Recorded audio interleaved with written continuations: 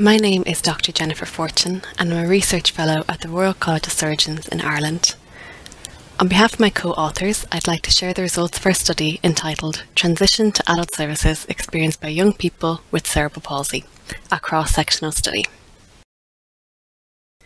Transition from child-centred to adult-orientated healthcare systems is defined as a planned and purposeful process that addresses not only a young person's medical needs, but also their educational, vocational and psychosocial needs.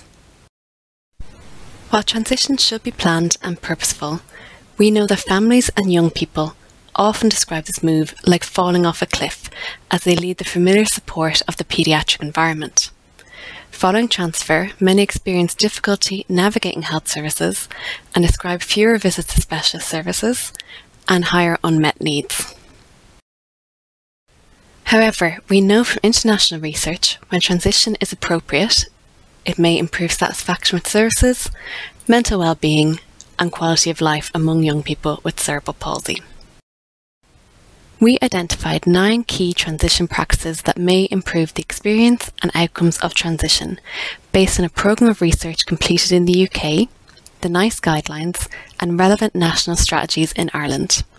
These included involvement of the parent or carer in the young person's care at a level that's deemed appropriate by both the young person and the parent or carer.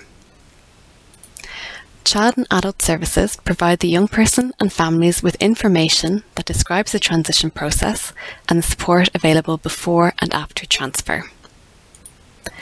A named worker, known to the young person, who oversees, coordinates or delivers transition support and acts as the link between the young person and the various professionals involved in their care.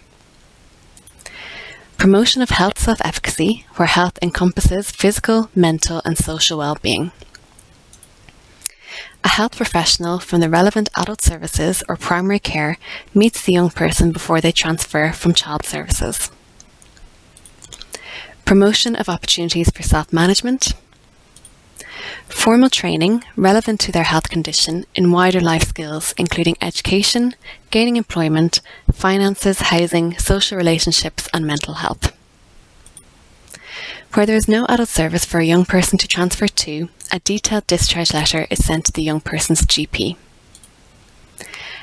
And finally, a senior manager with responsibility for implementing transition strategies and policies. This study aimed to assess if young people with cerebral palsy and their parents or carers experienced provision of key transition practices and if health professionals provided these practices to young people with cerebral palsy. We used a cross-sectional design to collect data on the experience and provision of transition practices. We asked young people with cerebral palsy, aged 16 to 22 years, and health professionals to complete a survey.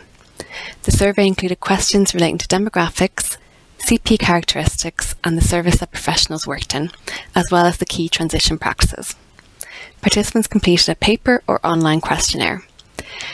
The questionnaire for young people could be completed by the young person alone, the young person with support from a parent, family member or carer, or a parent, carer or family member could complete the survey on behalf of the young person.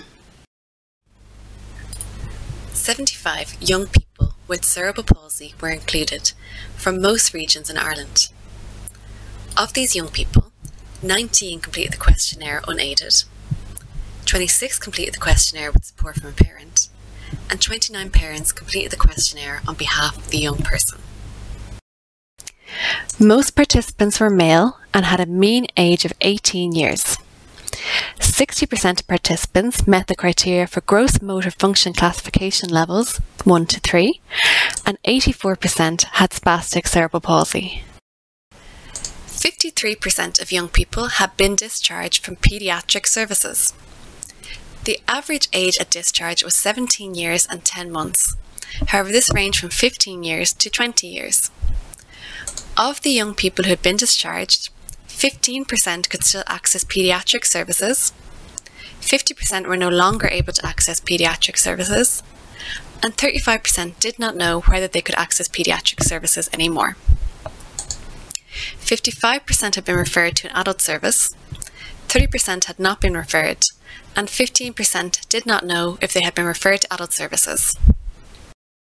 108 health professionals working in services located in all regions of Ireland were included. Most were physiotherapists and worked in a paediatric setting. 83% of health professionals working in paediatric services report that young people with cerebral palsy were discharged when they reached 18 years of age. The predominant transition model in services was a direct transfer from paediatric to the adult team, with 48% of health professional respondents reporting this model. 6% reported a combined clinic, and 1% reported an age-banded clinic throughout or a single duly trained doctor. A further 35% reported no available adult service, and 9% did not select a predominant transition model. So looking first at key transition practices experienced by young people with cerebral palsy. 90% of young people reported that their parents were involved in their care at a level that they deemed appropriate. And similarly, 81% of parents reported that they were involved in the young person's care at a level that they deemed appropriate.